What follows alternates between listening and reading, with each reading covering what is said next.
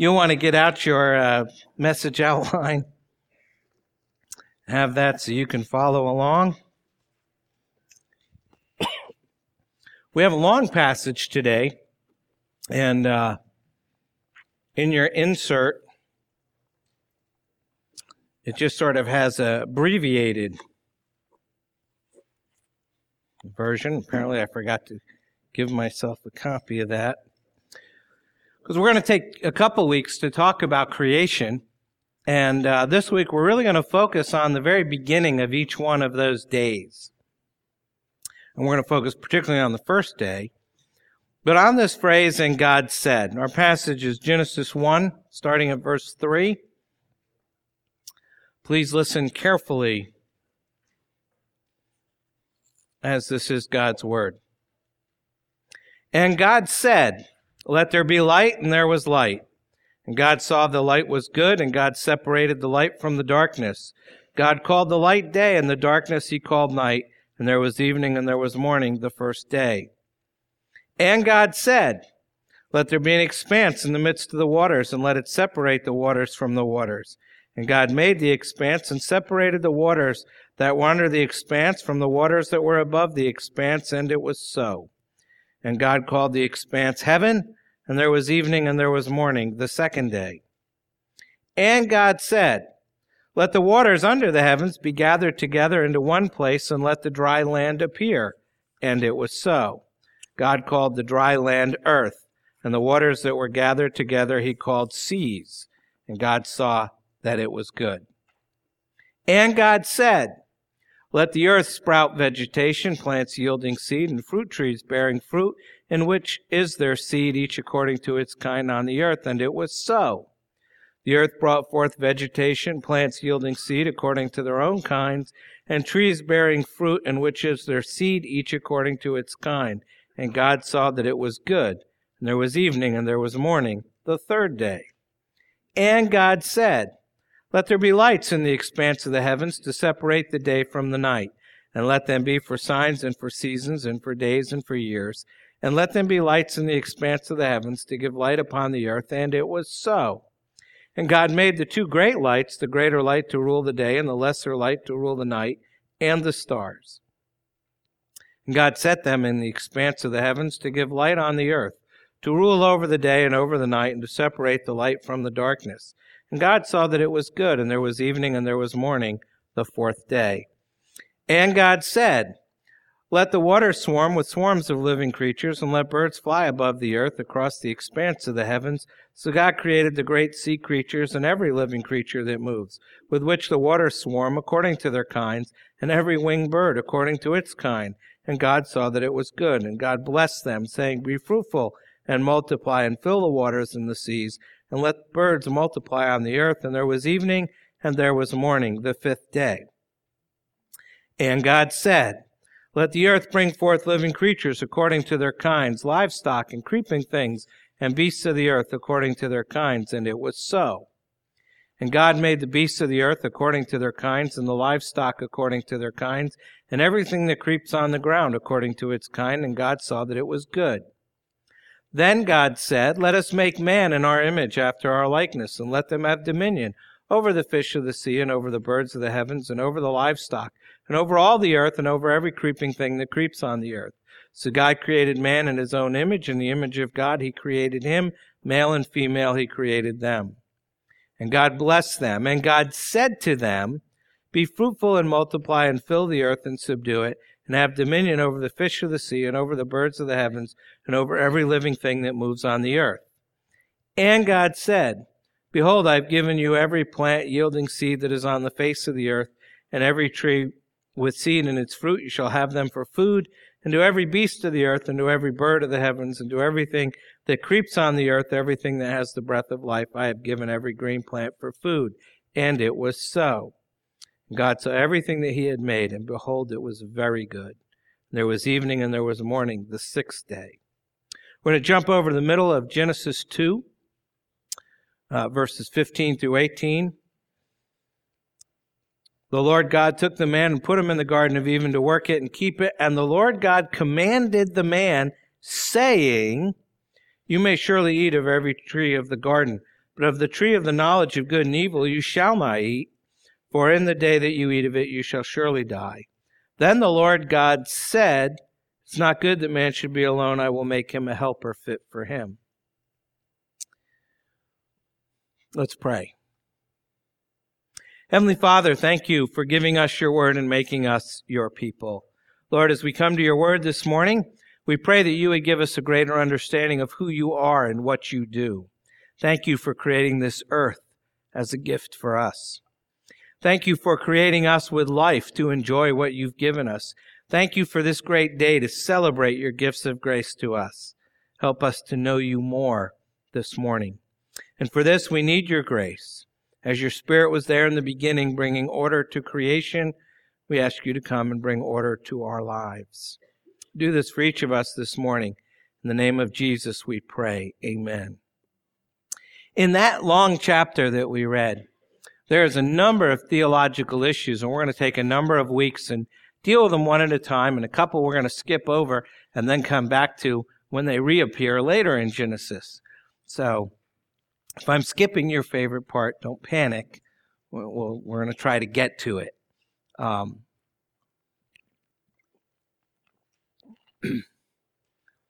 But the Bible leaves us in no doubt that we have a God who speaks. And that's important. Because most religions don't. Apart from the Jewish religion, most religions, God communicates in some other way, if at all. And yet here, the first thing God did was speak. Okay, the first thing he did was create the universe. But how did he do it? By speaking. We just read that, Genesis 1, verse 3, and God said. Verse 6, and God said. Verse 9, and God said. Verse 11, and God said. Verse 14, and God said. Verse 20, and God said. Verse 24, and God said. Verse 26, then God said. And so on. Now, I read last week that a typical galaxy contains 100 billion stars. I think that's an estimate. And in the visible universe, there's thought to be 100 billion galaxies. Now, that's quite a voice that God has to speak all of that into existence. He starts by speaking. And as we read on in the Old Testament, we find God goes on speaking. We're told that he speaks to Adam, to Cain, to Noah, and to Abraham, both directly and in a vision. He speaks to Lot through angels, to Rebekah, to Isaac, to Jacob in a dream, and then to Jacob in person. He speaks to Joseph in dreams. He speaks to Moses from the burning bush, and later face to face on a regular basis. He speaks the Ten Commandments to all the people from the top of Mount Sinai. He speaks to Balaam through a donkey and an angel, and he speaks through Balaam to Balak. And we've only gotten to the fourth book of the Bible. We have a God who speaks, and who speaks abundantly. So my starter question for everyone this morning is, doesn't all this make our Christian experience seem a little bit second-rate? I mean, if God speaks so abundantly, where's all the burning bushes? Where's the angelic messengers? Where are the voices from heaven?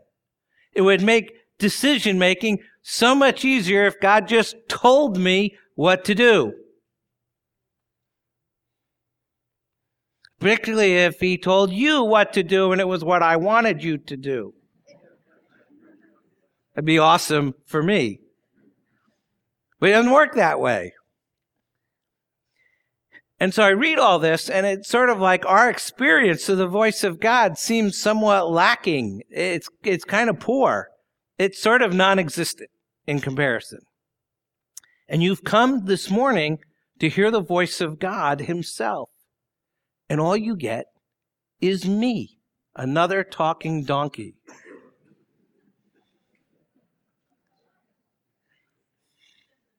Mark's agreeing. So let's have a look at what the Bible has to say. We're going to start with our passage today, but today we're going to take this subject somewhat topically and see what the Bible tells us about how God communicates with us. Before we dive into, again, the simple and easy subject of the doctrine of God, perhaps we should stop and quickly review what does Genesis contain. It was a custom in ancient times to name a book by its opening word, which is what the Hebrews did, entitling this initial book of the Bible Bereshit, which means in the beginning. In Hebrew, that's one word. And when the Old Testament was translated into Greek about 250 BC, which we call the Septuagint, if you look in your Bibles, if you have study Bibles, sometimes you'll see a note and it'll say LXX. That means it's from the Greek translation of the Old Testament. And the Greeks are the ones who gave it the title Genesis, which both Latin and English translations have adopted. It's a good title, actually, because it gives us the genesis, which means beginnings or origins, of the doctrine of God, which rose to tower high over all of the pagan notions of the day. And one of the things I told you before is Genesis refutes paganism. If we learn anything from the book of Genesis, that it basically attacks, replaces, tears down, and it takes on all the notions of paganism of that day. We also get the genesis of the doctrine of creation, which also rises above all the mythologies of the time. Gives us the doctrine of man, demonstrates that we're both wonderful and awful. And the doctrine of salvation also has its genesis in the Garden of Eden and its grand development throughout the book. And it's all astounding. It's an amazing book. What we know about God, creation, ourselves, salvation, all begins in Genesis. It gives us the theological pillars on which the rest of the Bible stands. And even Jesus, who's the Messiah, and his prophetic message, his Genesis, begins in the opening chapters of Genesis. So the importance of Genesis for the believer cannot be overstated. All the doctrine of the book of Romans depends on Genesis. All the stuff in Revelation depends on Genesis. And God gives us a grand revelation of his own faithfulness as he recounts his faithfulness over and over again in the lives of the patriarchs.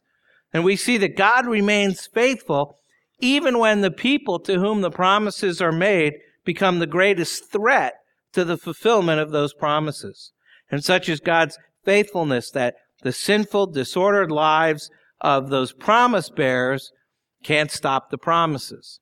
And that's the way God's always been. The New Testament tells us, 2 Timothy, if we are faithless, he remains faithful, for he cannot deny himself. That's a great verse to remember. And faithfulness is a primary reality about God, the Genesis reality. It's not new, but it means everything. And so we see all that, and we see that the bulk of Genesis affirms that we're sinful. We're terribly sinful. Even the best people in Genesis, the best of the patriarchs, are helpless, hopeless sinners. No one ever merits salvation. We understand that salvation only comes through faith, and Moses makes it clear that's how Abraham, who is the greatest of the patriarchs, was saved. Genesis 15, he believed the Lord, and he, the Lord, counted it to him, Abraham, as righteousness. Paul alludes to that multiple times in the New Testament. Romans 4 says the purpose was to make him, Abraham, the father of all who believe, so that righteousness would be counted to them as well. There's only one way that fallen humanity can be saved, and it's the Genesis way, and that's by grace through faith. There's never been another way since Genesis 3 on. And I told you that about 40 years ago, Francis Schaeffer wrote a little book called Genesis in Space and Time, subtitled The Flow of Biblical History. And he asked a really important question.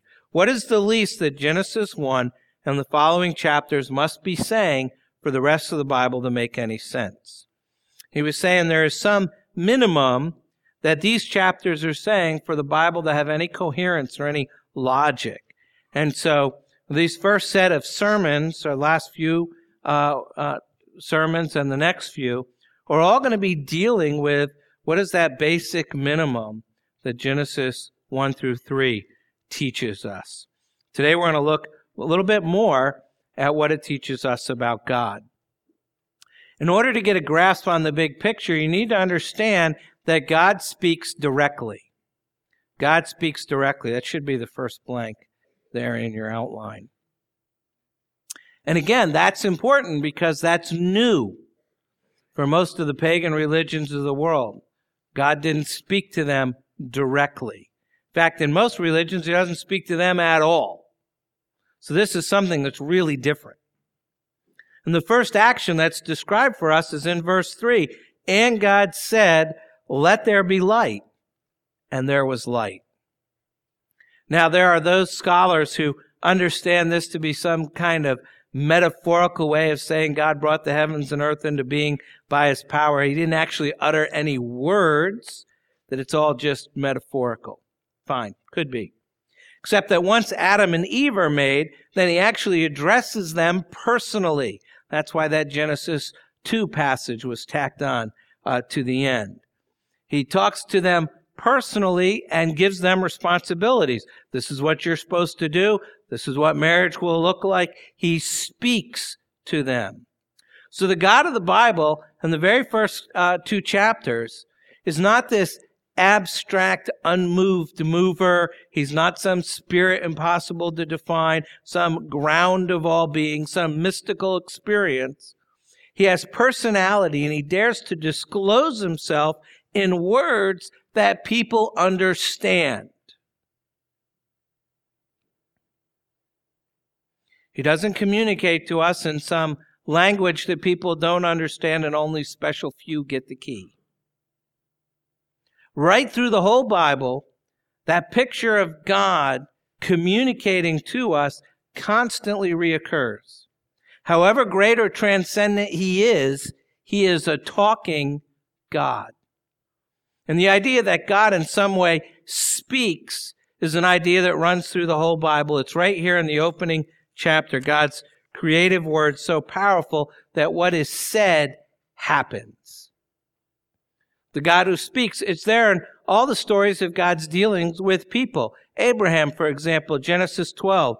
Now the Lord said to Abraham, "Go from your country and your kindred and your father's house to the land that I will show you."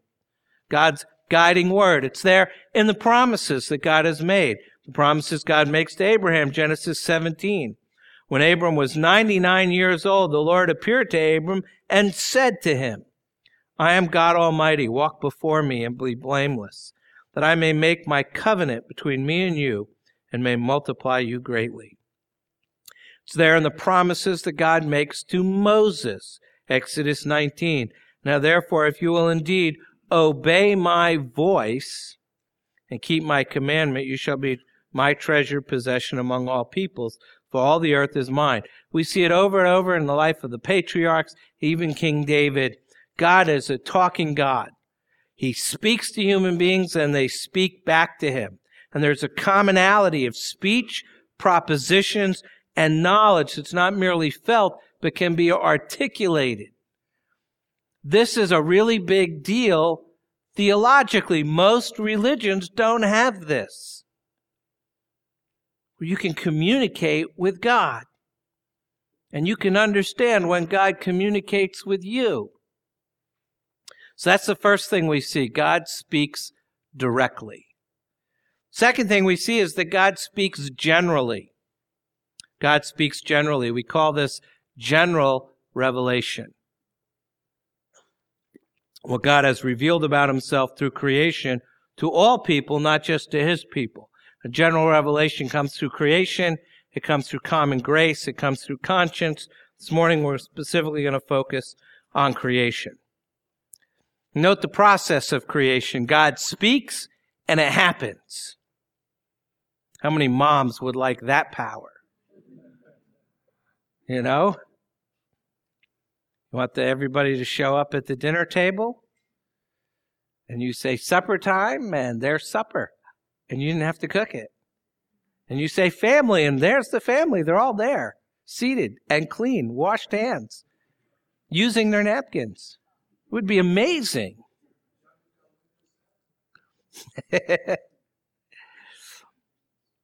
God speaks and it happens. He commands and light appears. 9 times in Genesis 1, we find the phrase, and God said. And this is called creation ex nihilo, creation out of nothing. We can't do this, so we can't even imagine how God does it. And the only word we would have for it is miracle. The universe has a miraculous beginning. The Bible tells us that God spoke and the universe came into being. And the Bible emphasizes this truth in a number of places, starting perhaps with our responsive reading this morning from Psalm 33. By the word of the Lord the heavens were made, and by the breath of his mouth all their host. For he spoke, and it came to be. He commanded, and it stood firm. Now, if you and I make something, we need some form of raw material to work with. Not so with God. The Apostle Paul said, again, Romans 4, God gives life to the dead and calls into existence the things that do not exist. Nothing's there, and then something is. God creates by speaking. Whenever and whatever God creates, it's an act of his powerful, irresistible grace. Nothing forces God to speak. He only speaks when he wants to. But when he does speak, things happen. It doesn't just create the potential for something to happen. Things actually happen. God's words aren't just true. They're effectual. They make things happen. Think of Ezekiel 37. When Ezekiel called out to the valley of dry bones by God's word and God's spirit, the bones didn't say, we don't want to get up. No, they got up. In John 11, when Jesus calls out to Lazarus, telling him to come out of the tomb, Lazarus didn't call back. Not now. I just got here. Ask again next year. No, he came out. When the voice of God rings out in gracious creative power, not even death or unbelief can resist him. And it all starts here in Genesis 1. His only tool was his word, the revelation of his will, and God said. His speech, that's all. In creating everything through his word, God's thought shaped itself exactly to the least cell and atom. And yet the vast universe was shaped by his thought and will. As each of the trillions of cells in our body, each cell's nucleus containing a coded database larger than all of the Encyclopedia Britannica. So even on this small scale, it's amazing. And of course, on the big scale, all the heavens and the stars, the universe, it's amazing. God's sheer power is expressed in this first day. God says, and it comes into being. You may have heard the expression of creation by divine fiat. It comes from the Latin word fiat, which doesn't refer to a car. And the first words of the Latin Bible of this section are fiat lux. Let there be light. God said light into being. It stresses the sheer power of God. By 8 simple commands, Moses says God spoke reality into being. That's an awesome thought. By 8 words, God spoke the entirety of the universe. God orders the creation and his ordering is sovereign and effectual. When he speaks order into being, it comes into being. And apparently he does it without any effort at all, with a great deal of ease, a mere statement. I think C.S. Lewis tried to capture God's ease and his joy in creation by his word in the Chronicles of Narnia. I know we have some Narnia fans in here. And when he has Aslan creating the universe, if you remember the story, Aslan's mouth is wide open in song, and as he sings, the color green begins to form around his feet and spreads out in a pool, and then flowers and trees appear on the hillside and move out before him. And as the tempo of the music picks up, there's showers of birds flying out of the trees, and then butterflies start showing up. And there's great celebration as this song crescendos into even louder, even more overwhelming music. And as God's mouth is open, everything just gets created. And it seems to fit. In Genesis, God is like the soloist let there be light. And the narrator is like the accompanist, the guy who plays along. So he says, let there be light, and we read, and there was light. Now, you need to know, God doesn't make something every single day of creation. He doesn't. Some days he makes something. Some days he speaks and declares it to be separated, which indeed happens. And some days he just speaks and tells us why he made something. The point is not that God made something every day, but what he did do every day is he spoke. That's the point. God speaks every day of creation. He doesn't necessarily create something every day. Look at the first day again, the verses 3 through 5. And what you see is this. He creates, he explains, and he separates. God said on Sunday, let there be light, and there was light. I think it was nighttime. God speaks. There's a sunrise.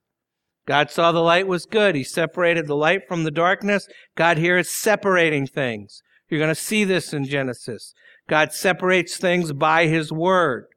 And then verse 5, God called the light day, and the darkness he called night. There was evening and there was morning the first day. And I think part of the point being made here is that God is not an absentee landlord who's distant from his creation, but God's intimately involved. God's the one who makes the sunrise. And here we see that God is a loving, personal, involved God. He's separate from his creation, but he's clearly involved in his creation. He makes sunrises. He makes leaves turn colors in the fall.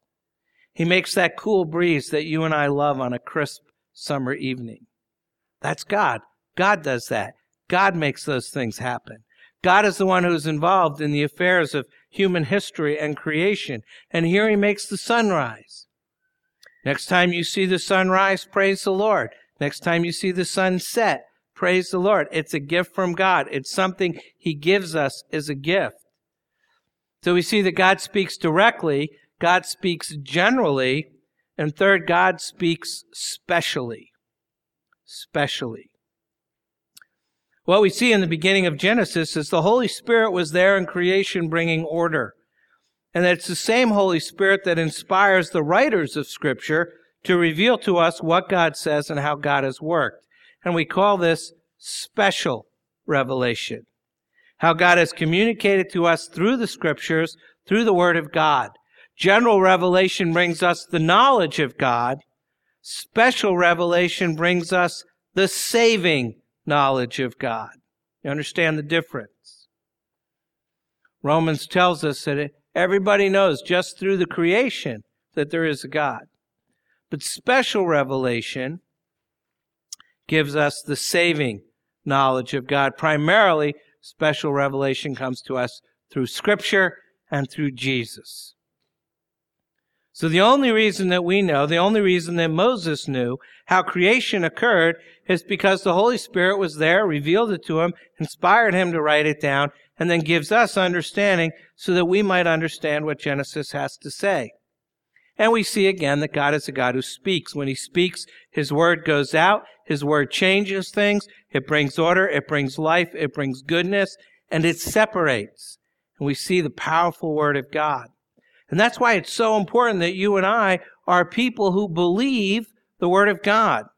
People who, when we hear his voice, as Scripture says in Hebrews 3, today if you hear his voice, do not harden your hearts as in the rebellion. Do not harden your hearts. That when God speaks to us through his word, we realize that faith comes through hearing the word of God. And we, like creation, respond rather than reject when God speaks to us.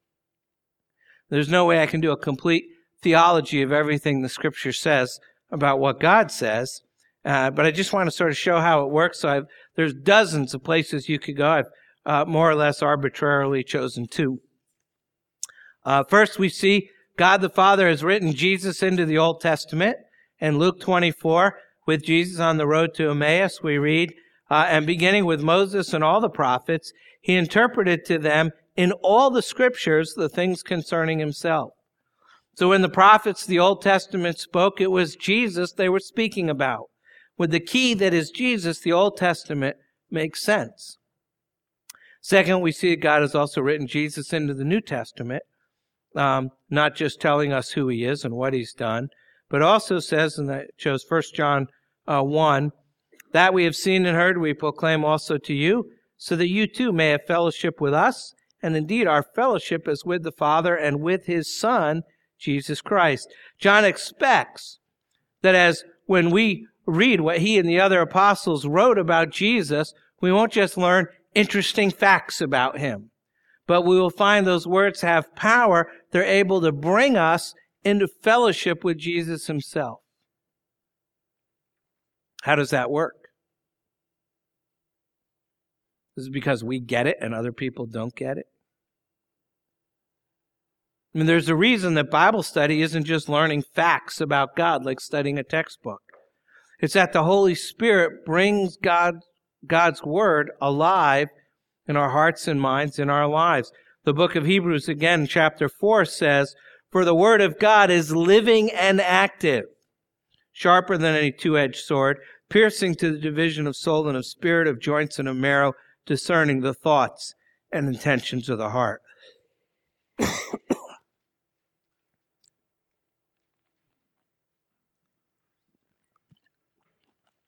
When Christians read the Bible, the Holy Spirit uses the words like a scalpel to do heart surgery on us, carving us into the likeness of Christ. And that should be our experience of hearing the God who speaks.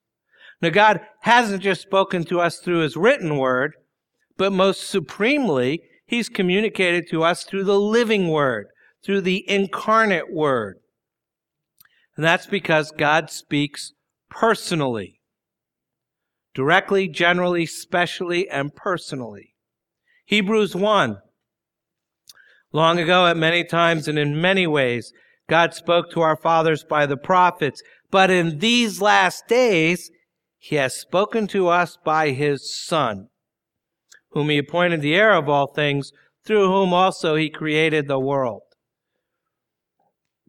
And what we find now is that Jesus is speaking God's words. Unlike the prophets who merely relayed God's word, Jesus spoke God's word on his own authority. You remember, what did the prophets say? "Thus saith the Lord." But Jesus says, "I say to you."